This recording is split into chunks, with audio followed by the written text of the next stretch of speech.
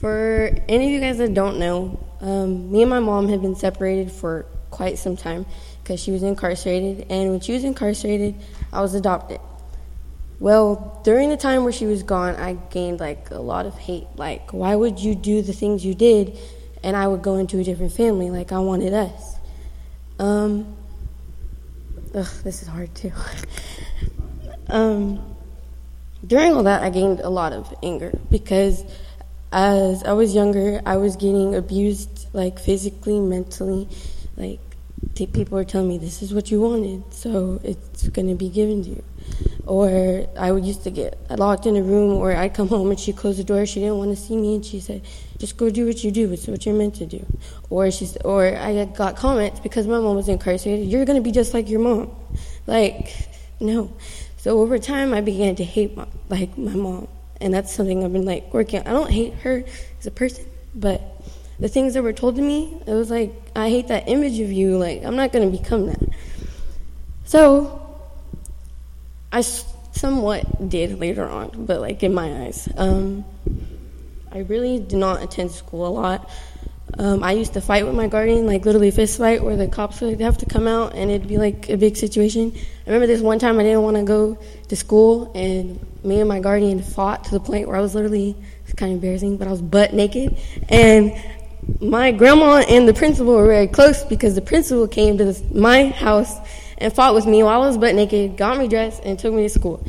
I was okay, school must be important if you're going to see me and my booty to be taking me to school. So I was okay. And also, when I was separated from my mom, I was separated from my brother. And if you ever hear or you see my post, I call him my baby because he was the only family I had when my mom was incarcerated. And unfortunately, we're still separated, but something that we really have been working on. But then, luckily, this past year, even though it was a bad situation, God gave me to my mom. And now it's we live in a family. I have 3 new brothers. It's kind of hard to get used to, but... And when I first got here, I was in a big depression stage. I was I just left the family that I thought I loved, and then I realized that they were treating me so dirty, I wasn't supposed to be there. And so I was quiet for a few months, and then school started. Which same school Dominic went to, was Bullard. First year of the year, it's probably not a good school to go to if you have a bad past or whatever. I got caught up in some stuff. I don't know how many times my mom got calls from the school saying there's an altercation with this group of girls in Kemah, you need to come. I remember one time there's an altercation, and I had to stay till 6 because, as the principal called it, she did this Michael Jackson move where she wanted to come up and fight. So I was okay. And then we were attending. I had been attending about 3 years at this church. And it was always, I was looking around, we used to sit in back, and all you guys would be speaking in tongues, and I'm what the hell is going on? You guys are weird, just stop.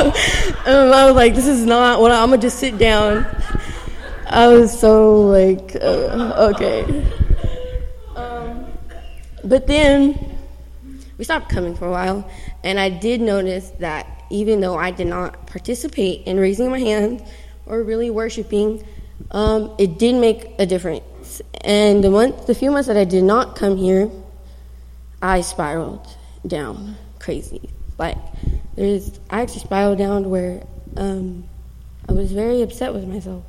On October 2nd of last year, I was at school, and I had some pills, and something happened that made me get set off. And everything from my past and my adopted family, I never really full-on acted on it, so it was all inside. And on October 2nd, I went to commit suicide, and I had 2 friends. One's name is Bean. It's kind of funny if you see her. It's she's the same color. So, and the other one was Brittany. Brittany and me do not talk right now because something that happened, but Dominic helped me lead her to salvation after something that happened. It was just very good. When I had that suicide thing, I did not really come. And then and then everything was happening, and then there was winter camp. This week right before winter camp, it was youth night. The same day, I had an altercation with Brittany, and she came up, and it was like, let's go. I was really not trying to do that, to be honest. I was just like, you're doing the most. Is there anything else you want to say? So she was getting mad. It was kind of funny. But because I was just like, okay, you want to fight? I'm staying here. Well, let's see what else you got. So that same Wednesday, we decided, actually I got the idea from Dominic. He's been a big impact in my life. I probably mentioned him like 20 times if you ever heard me talk, that I was going to do home studies and go to Crescent View. And so that Wednesday, also, this guy is a big freaking part because here he is again. After we were done talking about our Timothy training and everything, he was like, Kima, you gonna go to winter camp? I was like, no. And Alyssa had also asked me, she's like, are you gonna go? Like, it's gonna be fun. Like, it'd be good if you go. It's like, I don't want to. Like, and I was all in the stage where I'm getting all these altercations with girls. I can act like this. I'm all tough. Like, I'm not gonna go to no winter camp. Got in the car. Guess what happened? Mom, let's go to winter camp. Like, I really want to go. They're saying it's going to be fun. But then I was like, oh, the money. And then guess what this woman did? Everything was going on. She gave me $200 in an envelope. She wasn't even at home when I went and left for winter camp. And it was literally with me. So I was looking at it like, after everything I'm doing, you're going to give me $200 that I can just, you're not even here. I can go out and do it. So I was like, she's trusting me. So I acted on it. I went to winter camp. Cried my heart out. If you ever saw it the first night, it was so freaking ugly that, like, I looked ugly. I hope there's not photos of it because it's pretty bad.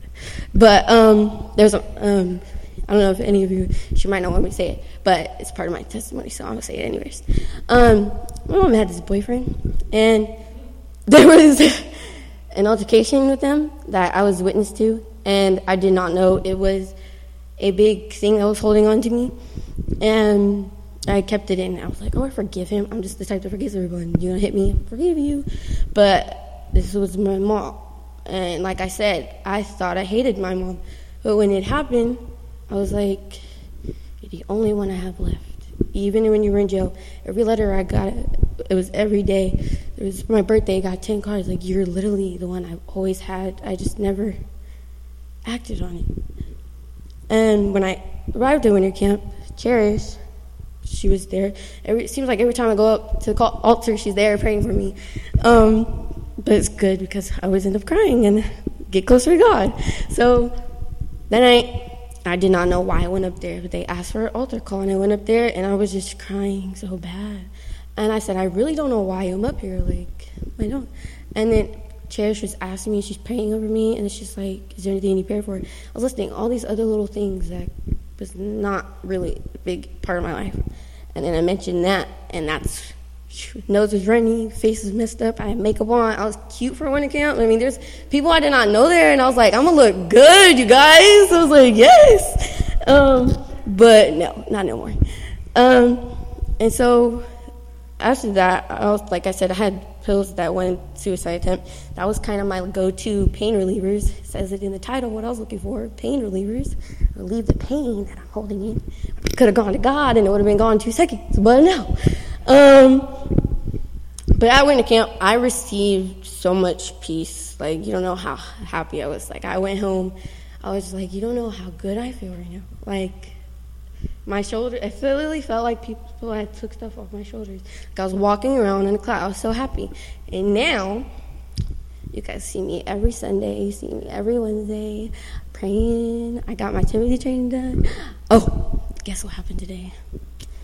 I was at Crescent View. I took a test. Oh, you know I failed all last semester.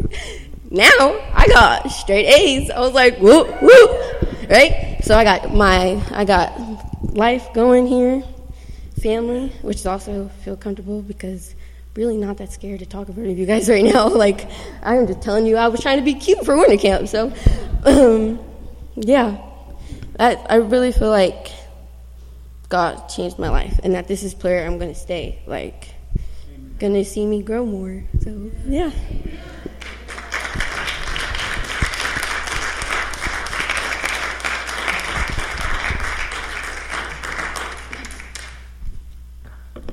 Hello, everybody.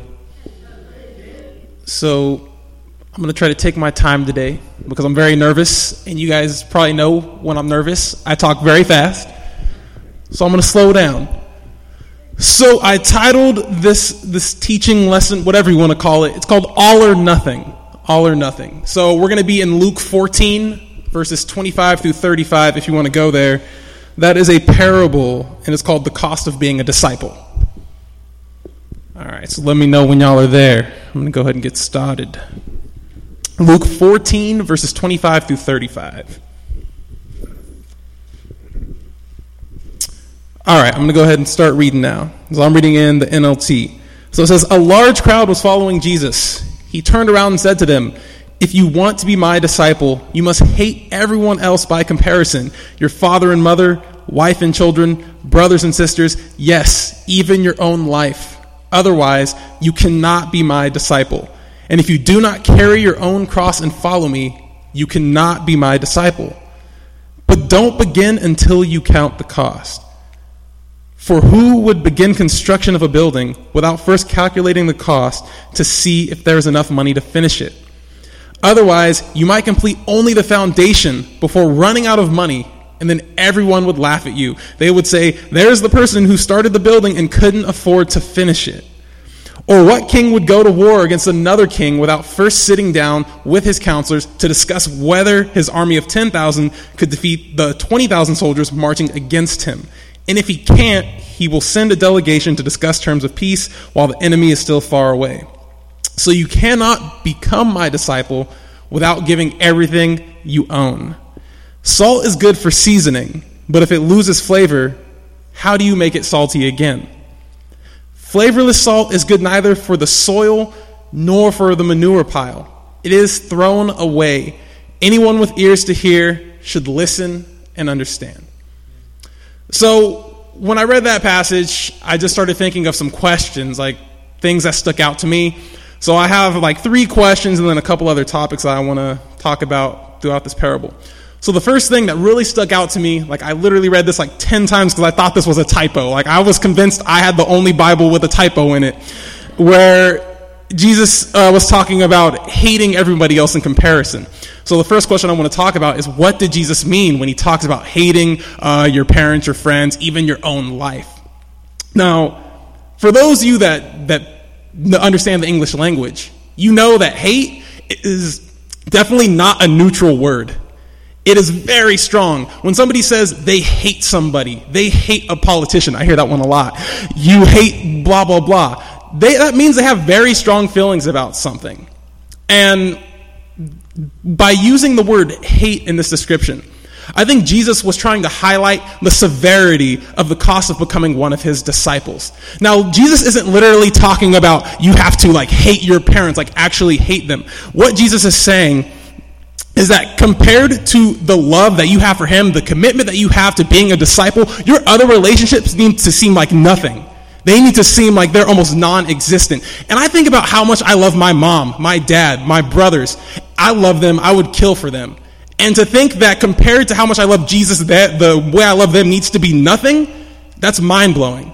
That in and of itself should show you becoming a disciple of Jesus, truly following after him, is not something to be taken lightly.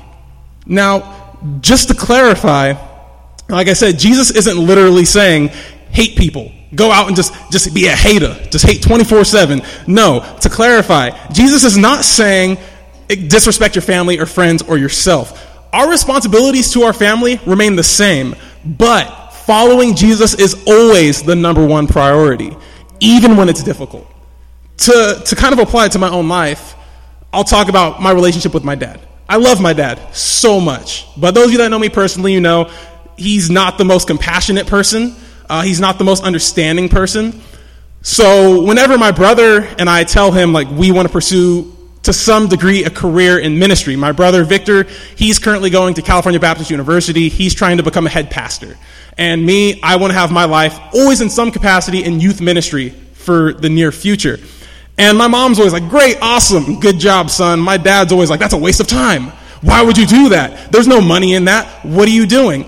And the thing is, I love my father, but I can't let what his opinion of me following Christ, I can't let his opinion affect how I follow Christ.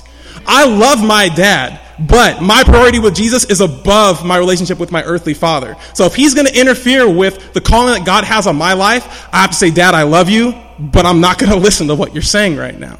So that's the first point when Jesus is talking about hate. He's not literally saying hate people, but he is saying that your love for him, your relationship with him should be at a point where your other relationships appear like they're hateful, like they're nothing. All right, so the second point, what does it mean to carry your own cross? Now, this is a phrase that I guarantee you everybody in here has heard at some point in time.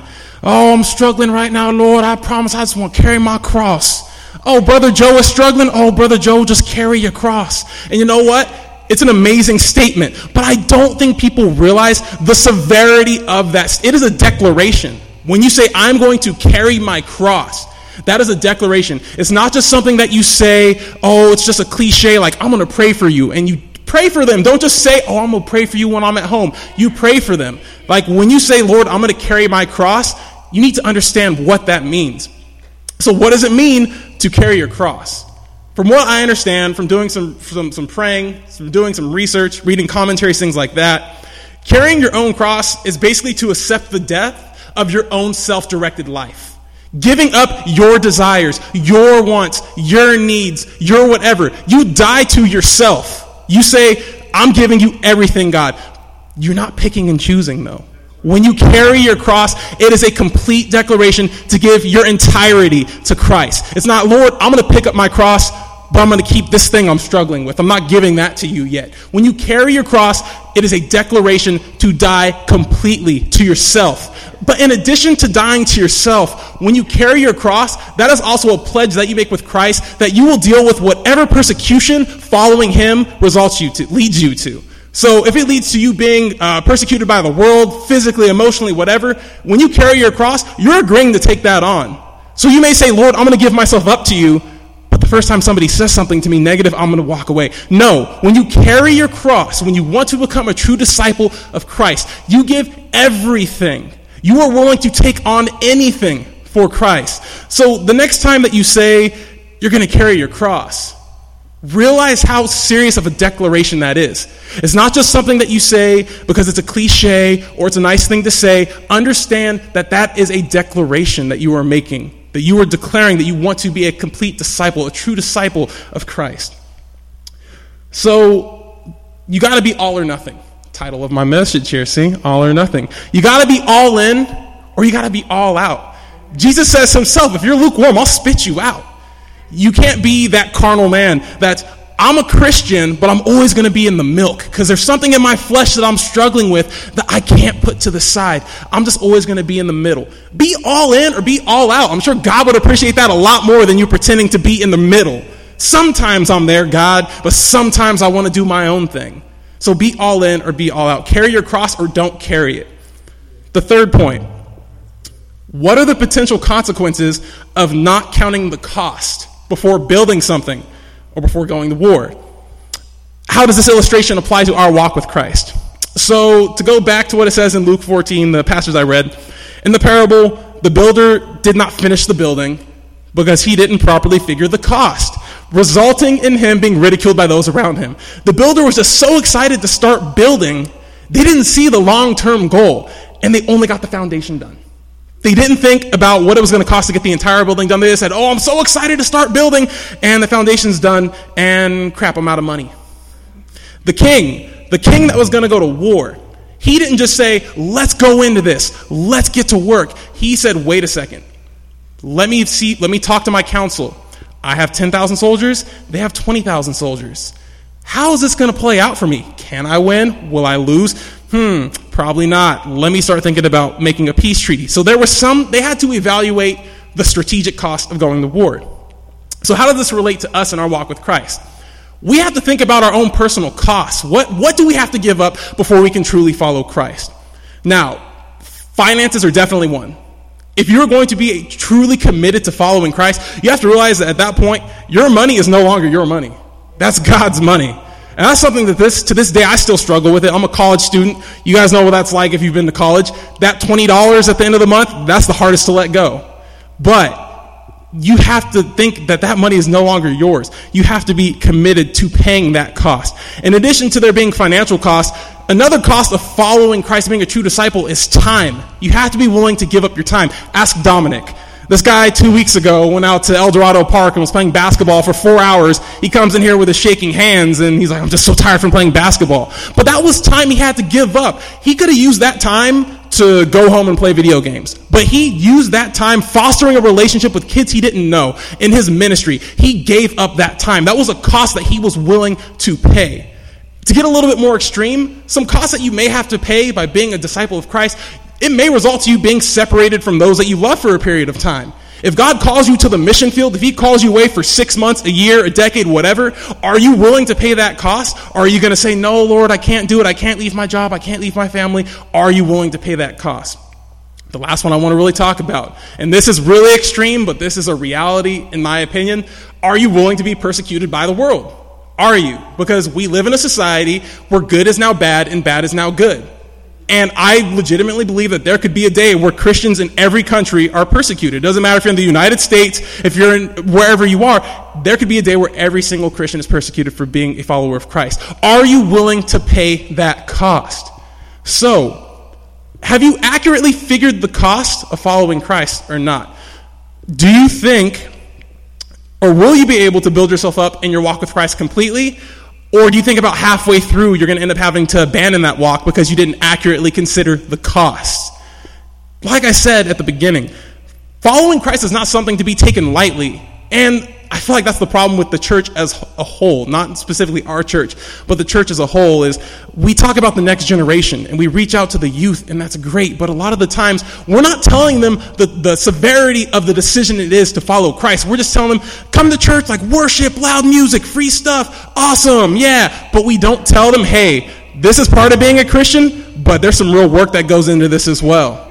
And if we don't tell the next generation about this, if we don't prepare them for that, we're going to be in trouble as Christians. And that's why I'm so passionate about youth ministry, because we need to let them know you need to count the cost before you decide to walk with God. Don't just say you're going to do it if you're not going to follow through. Accurately count the cost. Know what it is going to cost you, not 6 months from now, not a year from now, but 60, 70, 80 years from now when you're still walking the earth. Did you count the cost for your entire life? What is it going to cost you to walk with God? Because if you don't count the cost, it's going to be 10 years from now, and you're going to be in a situation where God calls you to something, but you're afraid to do it because you didn't see this. This wasn't the count that you foresaw appearing.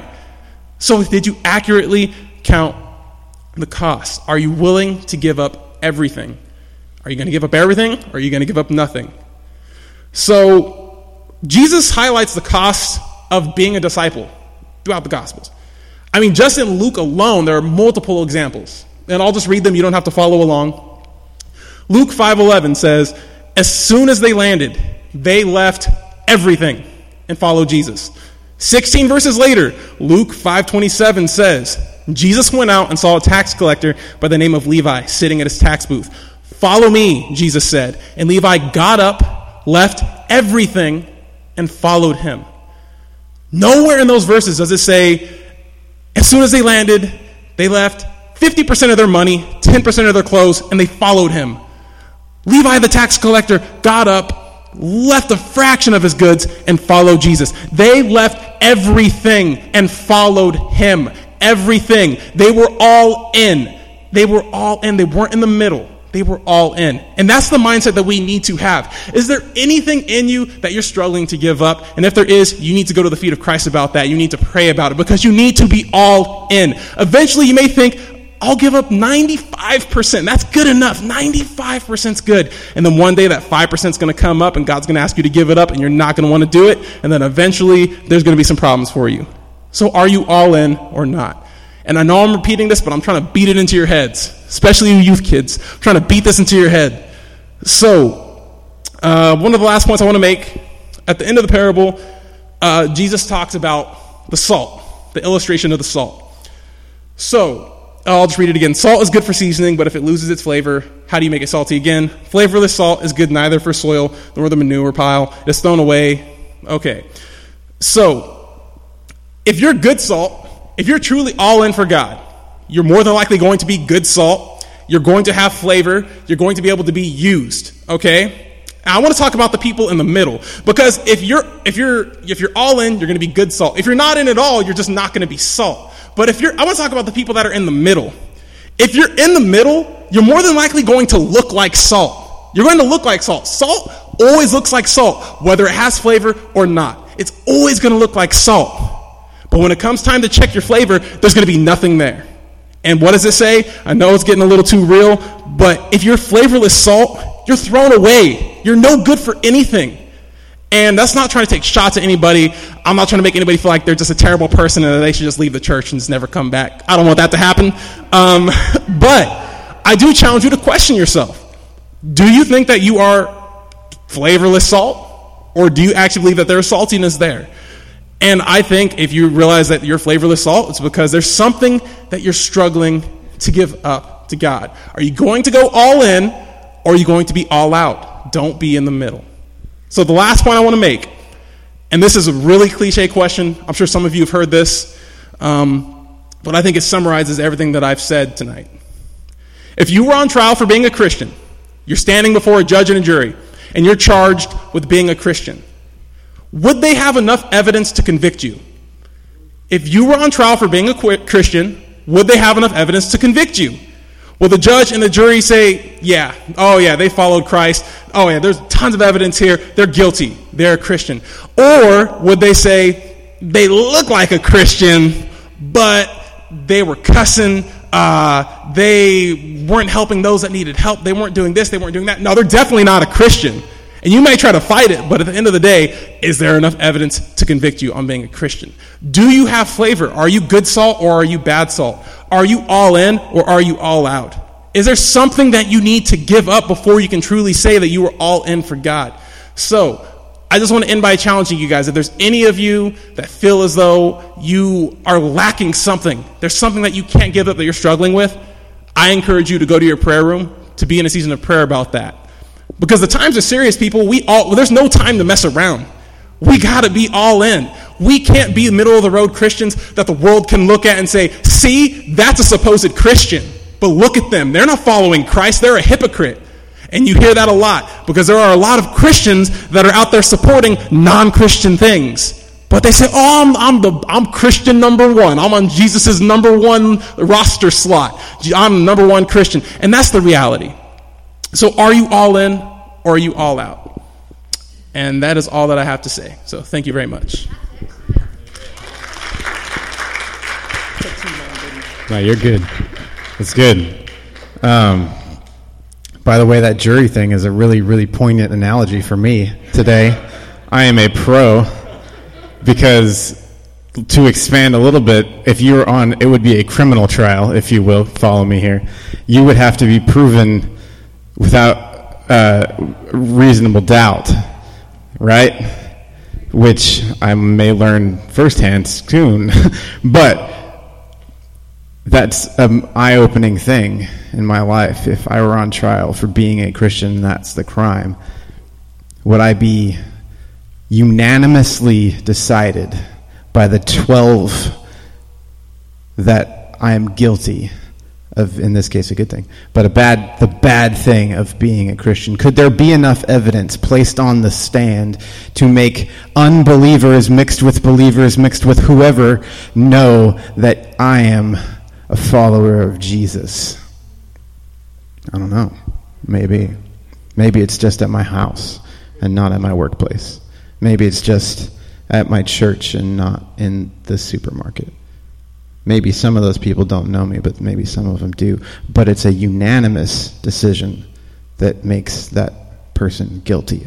Otherwise, I walk a free man being a saltless piece of salt that goes back into the world and brings no flavor to anyone that I meet, that does more harm than the one that's not even the salt at all. The salt, the not salt, when it's put on something, is not expected to make it flavorful. But a piece of salt that has no flavor, when thrown into the world, is expected to make, by both the other salties and the not salts, it's expected to make it salty. And when it doesn't, it paints a poor and false picture of what the salt actually is and does. And so it skews the world's view of what the people of God and the kingdom actually should be doing and looking like.